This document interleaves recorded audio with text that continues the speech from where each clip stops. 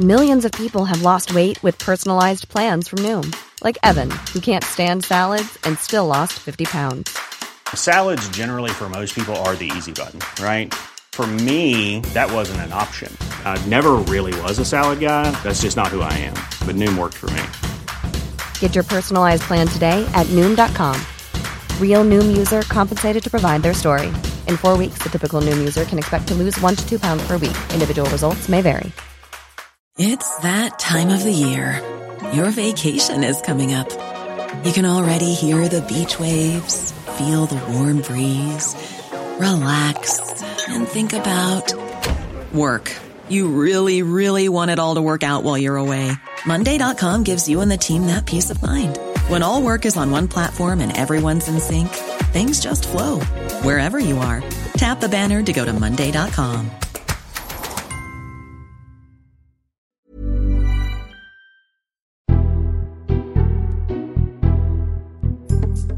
Hello, this is the Red Box Podcast. I'm Matt Chorley, bringing you the best of our Times radio show, Monday to Thursday, 10 till 1.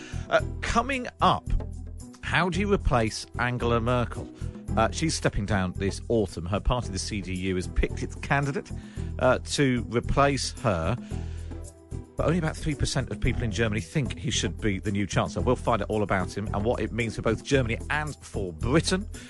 In a moment, we'll have our columnist panel, Night at the Marriott, James Marriott and India Knight. But first, hello today to Red Box podcast listener Robert Hughes, who got in touch to say, just want to say hello, and that I listened to the podcast while I cycle around Muscat in Oman. Caught up with a few on this big ride today, and he sent me a map and everything. 200 kilometres he's been cycling. If you have got an even more glamorous claim to what you're doing while listening to the podcast, you can email me now, matt.chorley@times.radio, and we'll say hello to you on the podcast next week. Right, let's get on with it. The columnists panel, Night at the Marriott. It's India Knight and James Marriott. I suppose Libby should talk about lobbying, Greenshill, Akaba, and all other things that we didn't know what they meant so just a few weeks ago. Are you gripped by this, India? What do you make of it all? I am, yes, I am gripped. I'm particularly gripped, actually, by this photograph of Cameron and Greensill in having a lovely picnic in the desert, courtesy of Mohammed bin Salman, a few months after Jamal Khashoggi was dismembered at Mohammed bin Salman's instigation. I think it's absolutely extraordinary. The other thing I keep coming back to is school. I feel that at some level this is about Johnson v Cameron and Eton and Oxford in a way that is really nauseating, and kind of, it just makes you once again ask yourself where the grown-ups are. Yeah, there was a slightly cringy moment at PMQs yesterday when Boris Johnson said he couldn't remember the last time he spoke to Dave. And yeah. What about you, James? It feels slightly like it's essentially the same story every day with slightly different names and slightly different jobs, but just lots of grubbiness. Yeah, it does. I mean, I agree with India. It's presumably quite nice for Boris Johnson to be in a scandal that he's not absolutely at the centre of, and even nicer for it to be one that's touching on his old enemy David Cameron. And also, I imagine, Rishi Sunak looking a bit bad doesn't hurt as well. Having had his reputation grow so exponentially over coronavirus. Very unusually. There was I think it was a front of Metro this week, which the headline was something like "There's something fishy, isn't there, Rishi?" Mm-hmm. And that's lots of people pointing out it's possibly the first negative headline he's had in 12 months in the job. Yeah. Yes. Maybe he can put out a special. I mean, he seems all right, but his sort of publicity machine I find very ludicrous. So all the state fancy signature in the corner.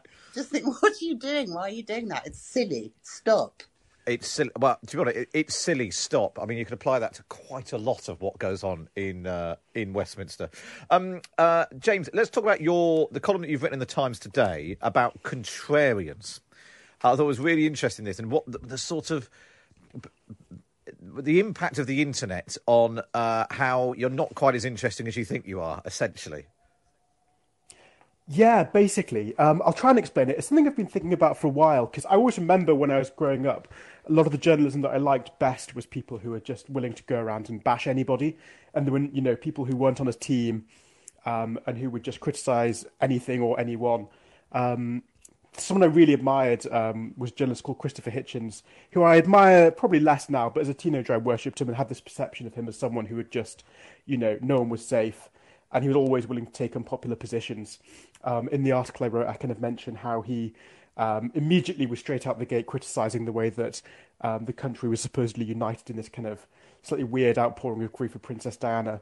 But I was kind of thinking about it now, and I was thinking, there seems to be in this situation where maybe to do with the evaporation of the kind of consensus and the fact that there are all different kinds of media sources and social media, and everybody has a say on everything, there's no room for people to be properly independent, and it's descended into kind of factional culture wars things.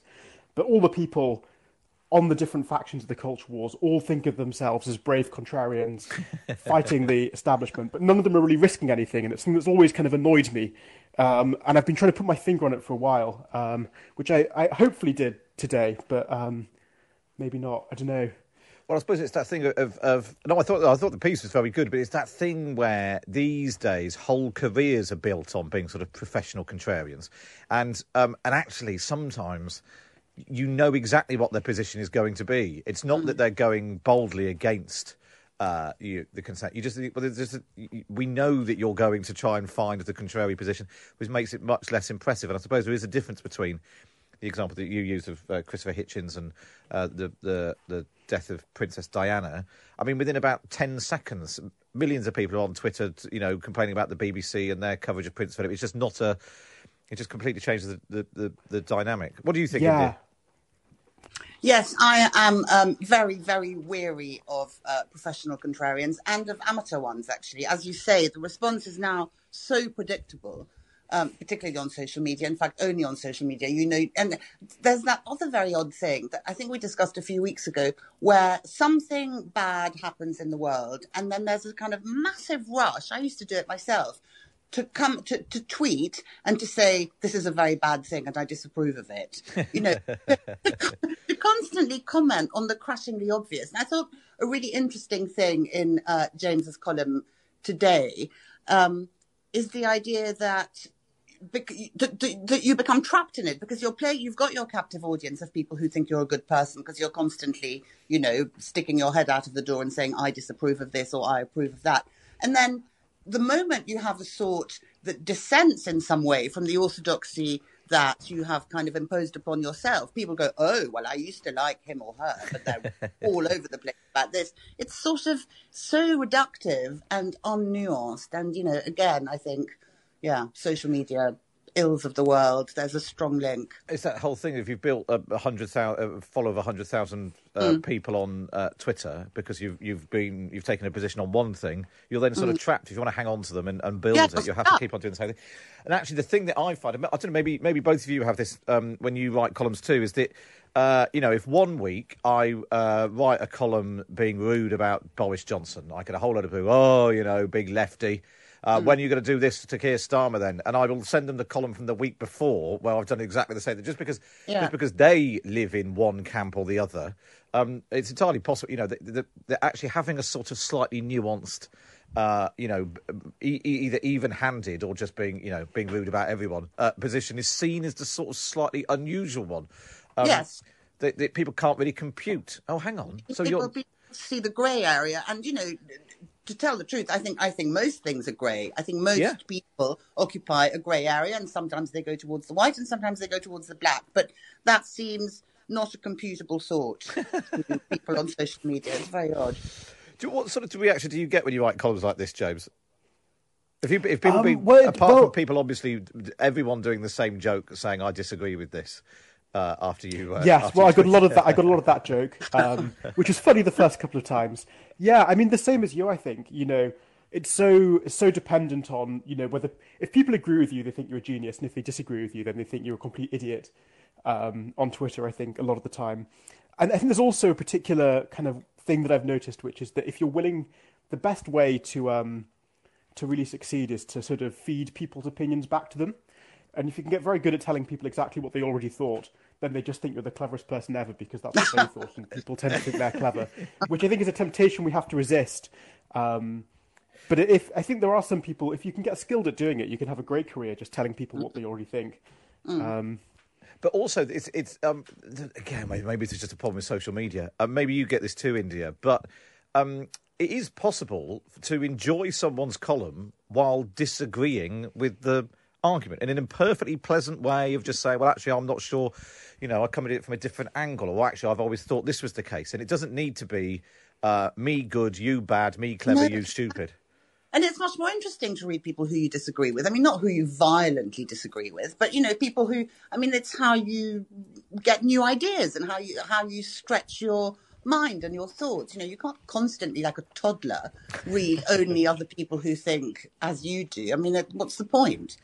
Yeah, always one of my favourite sort of columns in the Times is when one Times columnist writes a whole column rubbishing or carefully picking apart a column by another Times columnist earlier in the week. And you think, well, actually, I'm getting the full, the whole argument has been fully expanded. Let's talk about, because obviously we've got Prince Philip's funeral coming up on Saturday, and this ridiculous story about Prince Andrew demanding to go as an admiral. So having already instructed his tailor, apparently, make him a special admiral's uniform. There was something about it that made me think, it had the whiff of fancy dress. Like, yes. What are you going as? Well, I was going to either an admiral or a banana. That was the two things that I was toying with. It's what he would have wanted. And now the Queen's had to step in and say nobody's wearing any military uniforms at all because poor old Harry hasn't got a made-up rank to wear his fancy dress costume. And then the point that you were making, India, is the whole thing has basically once again turned into the soap opera of William and Harry.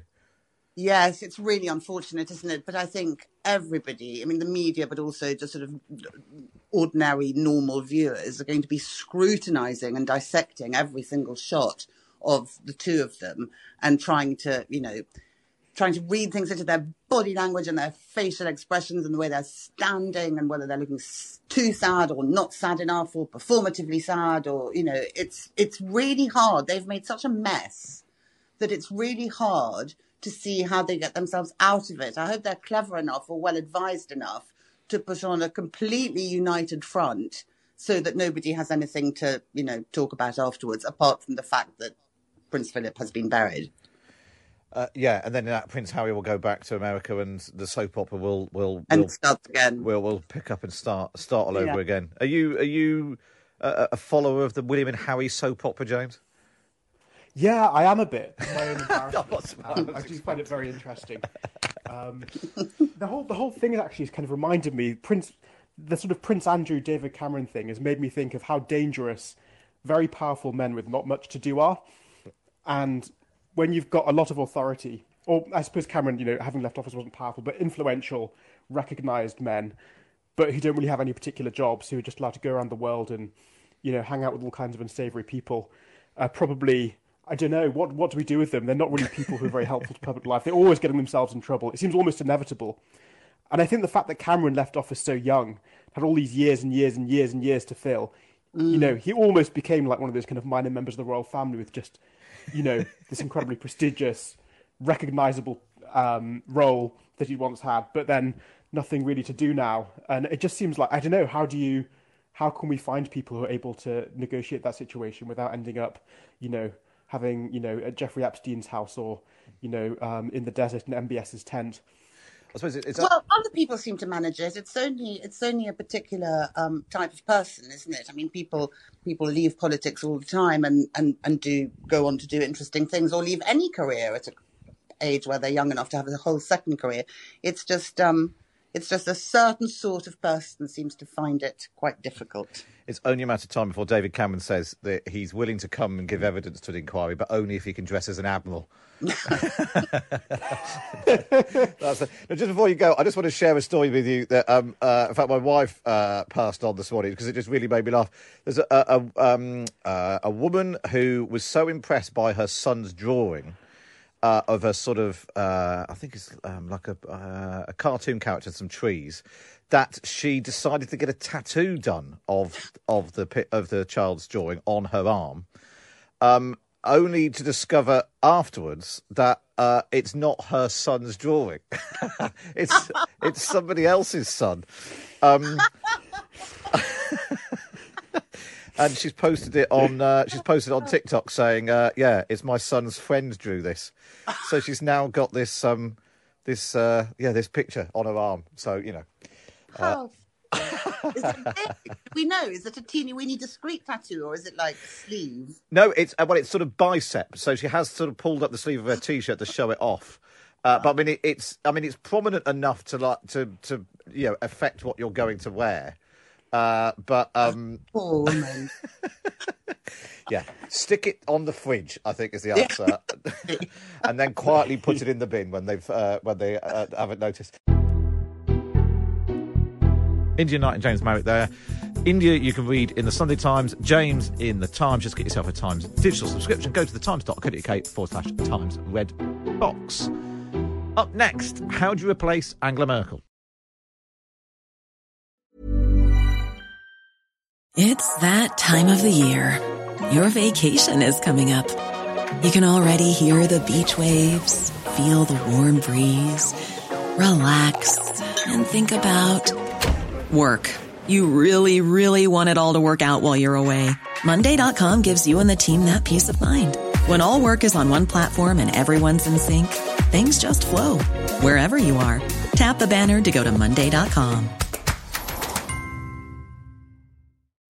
When you make decisions for your company, you look for the no-brainers. If you have a lot of mailing to do, Stamps.com is the ultimate no-brainer. Use the Stamps.com mobile app to mail everything you need to keep your business running with up to 89% off USPS and UPS. Make the same no-brainer decision as over 1 million other businesses with Stamps.com. Use code PROGRAM for a special offer. That's Stamps.com, code PROGRAM. You're listening to the Red Box podcast. Now it's time for this.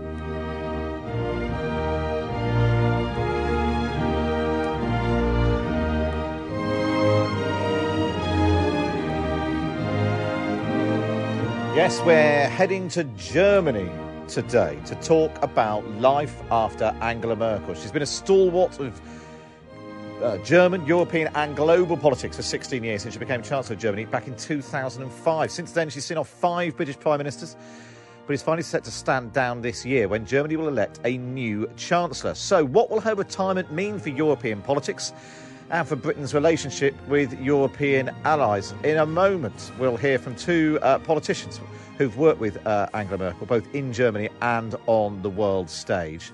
We'll hear from David McAllister, who's a German MEP and a member of Angela Merkel's party, the Christian Democratic Union, the CDU. We'll also hear from David Lidington, former Europe Minister under David Cameron, now chairs the defence think tank RUSI. So we'll hear from both of them in a moment. But first, let's catch up with Katrine Pribble, who's a UK correspondent for German newspapers. Beautifully timed with the old anthem. Lovely stuff. Hi, Katrine. Hello, thanks for having me. No, it's nice to have you with us to sort of give us a crash course, an idiot's guide to how German politics works. It feels like it's been quite a long goodbye from Angela Merkel since she announced that she would be going. How does it work? Because the system is different to the UK. How does it work in terms of who gets put forward to be the Chancellor and the union? Just talk us through the system. Yeah. Well, it's all quite messy at the moment. And frankly, the Germans are not used to that. Like the Germans really like this steadiness, this seriousness about politics. And now it's just a very dirty power battle all of a sudden. Who to choose the candidate who's going to succeed Angela Merkel. And astonishingly enough, there isn't a formal process to pick a common candidate. So someone is just expected to give up. And at the moment, we've got Armin Laschet, the state premier of Germany's most populous state, North Rhine-Westphalia. And we have Markus Söder, who is the premier of Bavaria. And basically, it's not in or the leadership of the CDU, the party of Merkel, has chosen Armin Laschet a few months ago as its next leader. But all of a sudden, Markus Söder is the king of the polls, and frankly, he wants to succeed now too. So now we've got this problem, which really kind of is an issue now for the party and frankly for the future of the CDU, because they're not used to that. They are very much about staying in power, remaining in power, and now they actually have to sort that problem out while dealing with the pandemic, and they're being criticized very heavily for that, just because they're basically stuck in their own power battles. It's really interesting. So I was struck that there was a poll this week a poll published by RTL this week asking who would you like to see as Chancellor. Markus Söder, as you're mentioning, the CSU leader, is on 36%. Armin Laschet, the leader of Angela Merkel's current party, 3% of people choosing him. And it's sort of astonishing quite how bad he seems to poll, and yet this week, the sort of CDU, the grandees of the CDU, still pressing ahead with choosing him. Why is that? Do they think that he'll be able to pull a rabbit out of a hat in some way? What can he? It just seems extraordinary. In any other political system, that someone who was polling at 3% wouldn't be being put forward as a prospective leader of a country. Well, first of all, Armin Laschet is the darling of the leadership of the CDU, and they've chosen him.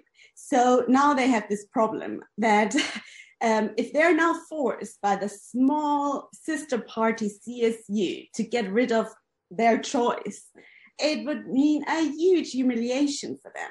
And it's really difficult to see how the CDU leadership would recover from that. So that's what I mean. It's going way further than just about who's going to be the candidate. It's literally about the future of the CDU. It's the last people's party, if you will, in Germany. So they really have to find a way now to keep face or to save face. And then that's why I think there's going to be a decision by the end of this week. And although Armin Laschet is polling really, really badly, I think it's going to be him at the end. You do think it's going to be? There's a great story that I read. Oliver Moody, our correspondent in Berlin, I was reading a profile that he'd done of Armin Laschet and talking about how he, as well as being an MP, he was a lecturer at the Aachen University. 6 years ago, a group of 35 students in the university received grades from their European politics exam. This caused much puzzlement because only 28 had actually sat the test. It turned out that their lecturer, Armin Laschet, the man now on course to become Chancellor of Germany, had lost the papers and just handed out whatever marks came to mind. He later said the procedure wasn't optimal. Which I'm not sure if that's necessarily a ringing endorsement of his suitability for the top job. And in terms of the actual politics and the relationship between whoever is the new Chancellor and Britain, you're based in the UK but writing for German papers. What is the current relationship between London and Berlin, and what do Germans make of Boris Johnson?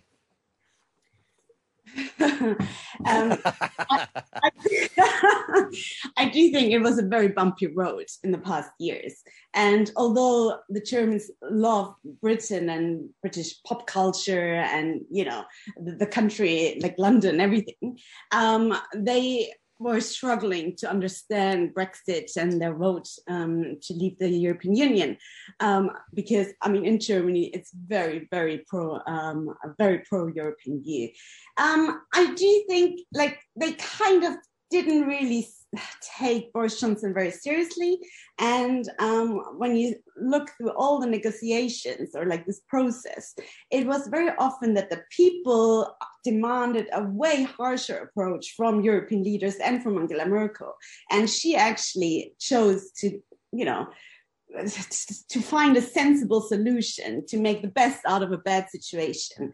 And so I do think it will recover in the next months and years. But yes, the reputation of Britain is not on its peak, I would say. But I do think people can very much differentiate between the people and politics. And actually, how the vaccination program is going in the UK, people really admire that too, as they're stuck in a mess, basically. That's really interesting that, Britain being seen to do something well might slightly change the impression of Boris Johnson around the world. Katrine, it's really good to speak to you. Katrine Pribble is a UK correspondent for German papers, talking us through this battle to replace Angela Merkel.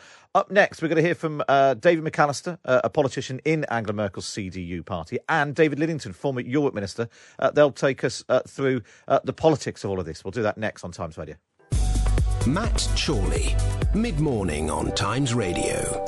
Nice to have you with us. Now that we're talking Germany and the race to succeed Angela Merkel as German Chancellor when she stands down this autumn, well, let's dig into the politics of this now. Earlier, I spoke to David McAllister, a German MEP and a member of Angela Merkel's Christian Democratic Union Party, and also joined by David Lidington, two Davids. David Lidington, a former Europe minister for many years under David Cameron. He now chairs the defence think tank RUSI.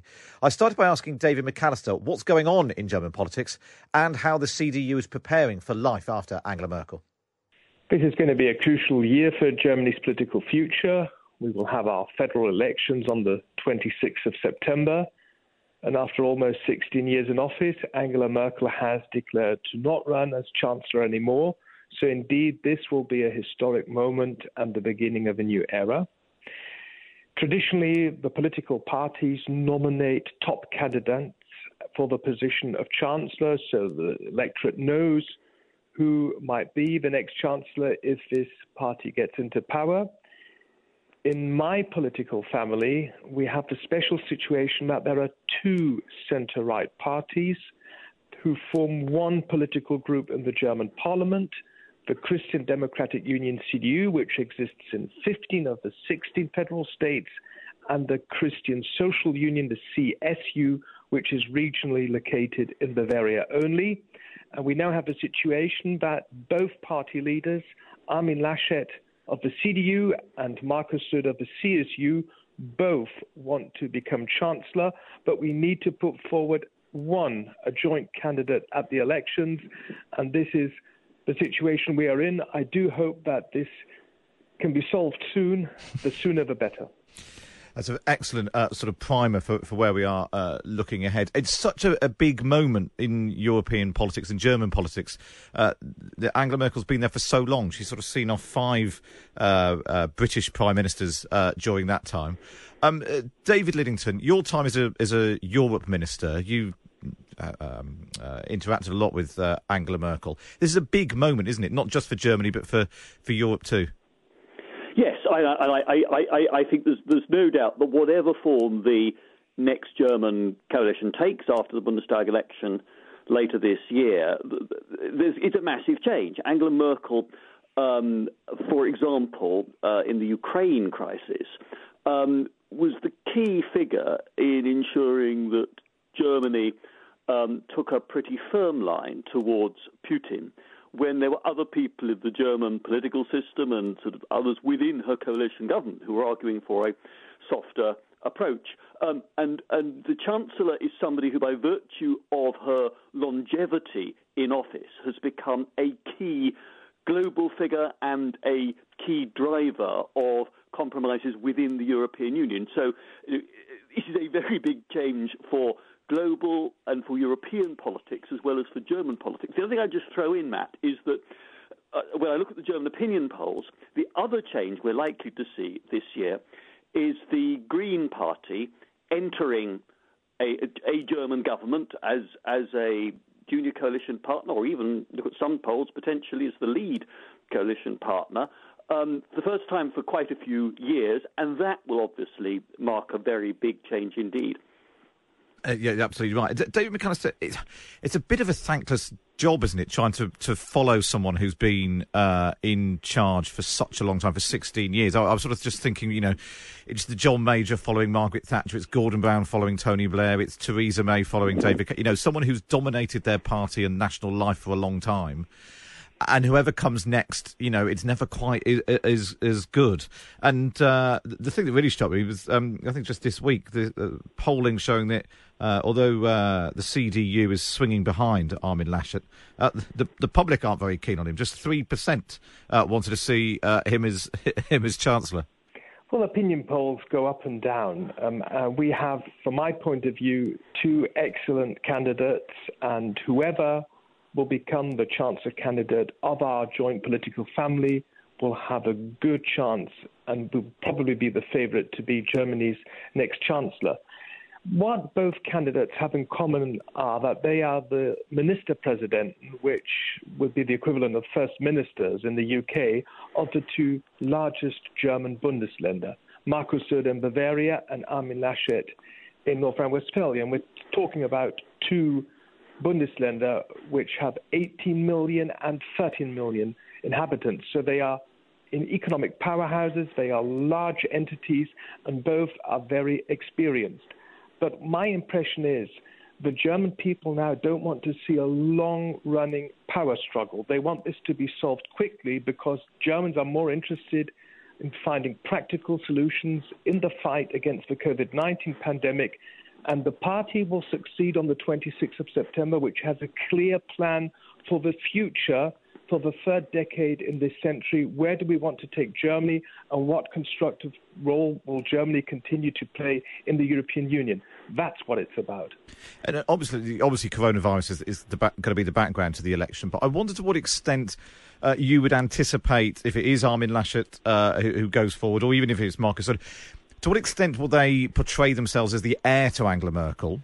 Or would they seek to draw a line and highlight their differences? What's your expectation on that? Is being seen as the heir to Merkel a positive for voters in Germany? Both candidates have underlined how important Angela Merkel has been in the last 16 years, as David Lidington just underlined, and both have said that to a certain degree they want to continue her politics. And we know something as a CDU and CSU in Germany. At the last elections, nearly a quarter of the electorate voted for our party because of Angela Merkel and her politics. So if you want to be successful as a political family of the center-right in Germany, you need to continue the policy of Angela Merkel, who had a very centrist course. Elections in Germany are definitely one in the political center, and that's why I would always warn my party not to go too far to the right. The voters are in the center, and a convincing centrist approach can gain a majority. David Lidington, you and I have spoken many times over the years as successive British Prime Ministers have always hoped that it was going to be Angela Merkel who'd ride to their rescue in one way or another. What does the impact of her leaving the world stage and her potential successors, what does that mean for Britain? I think the fundamental interests that ought to bring Britain and Germany together are going to be, there's still a very important economic relationship, a solidarity and alliance through NATO and through organisations like the so-called E3 of the UK, Germany and France, who cooperate, for example, together on the Iran nuclear programme and on other international strategic and security matters. So I think Boris Johnson will want to take forward those issues, that relationship with whoever is the new German Chancellor, whoever forms the new coalition in Berlin. But Angela Merkel has been such a dominant figure that inevitably there will be uncertainty in London. There'll be the phone lines will be red hot to our excellent embassy in Berlin to get the latest on who's up, who's down. What are these potential new ministers and leaders and their advisors going to be like? How do we work best with them? What I hope also is that the British government does push and support non-governmental contact with Germany. One of the consequences of us deciding to leave the EU is that British officials and ministers don't meet their German counterparts or their French or Italian counterparts week after week after week in Brussels, in the margins of EU council meetings. So we're going to need to look for other ways in which to ensure that we get to know each other at senior levels. Some of that you do through government-to-government ministerial summits or regular occasions, but there are other links, business to business, university ties with each other, various conferences like the Königswinter Conference, where I'm now the UK chair, and we bring together academics, journalists, politicians, business people from Britain and from Germany to talk to each other, to understand each other's point of view. And I think actually after the stability that Angela Merkel has provided, ensuring that we try to get the new relationships off the best possible start is going to be a very important challenge. And David McAllister, sort of the same questions to you, really. How is Boris Johnson seen in Berlin? Is Angela Merkel a fan? We Christian Democrats in Germany have regretted, and we still regret, that the United Kingdom has left the European Union. But this has now taken place, and we have always said it's about finding the closest possible cooperation with the United Kingdom while respecting the red lines drawn by the UK government, but also respecting the principles of the European Union. And the United Kingdom, for us in the CDU in Germany, will never simply be a third country. The United Kingdom is our neighbour, a close trading partner, and also a loyal NATO ally. And we want to have the closest possible cooperation, and that's why I'm also in favour that we now vote and give our final consent for the new trade and cooperation agreement with the United Kingdom in the European Parliament, so we can put our new cooperation on a solid legal basis. And just while we've got you, obviously there's a lot of focus on Brexit and in particular the impact on Northern Ireland. Lots of people looking to Ireland, the Republic of Ireland, to sort of try to broker a deal. Is there a role that Germany could be playing in that to try and smooth out? I mean, it's an incredibly complicated, almost impossible to solve equation, really. But would you hope that Germany would play a bigger role in that? We are all, as EU 27 member states, fully aware of the difficult situation in Northern Ireland, and the European Commission has said again and again we are ready to find flexible, pragmatic approaches how to facilitate everyday life in Northern Ireland. On the other hand, the United Kingdom needs to fulfil all the obligations and commitments stemming from the withdrawal agreement and the protocol on Ireland and Northern Ireland.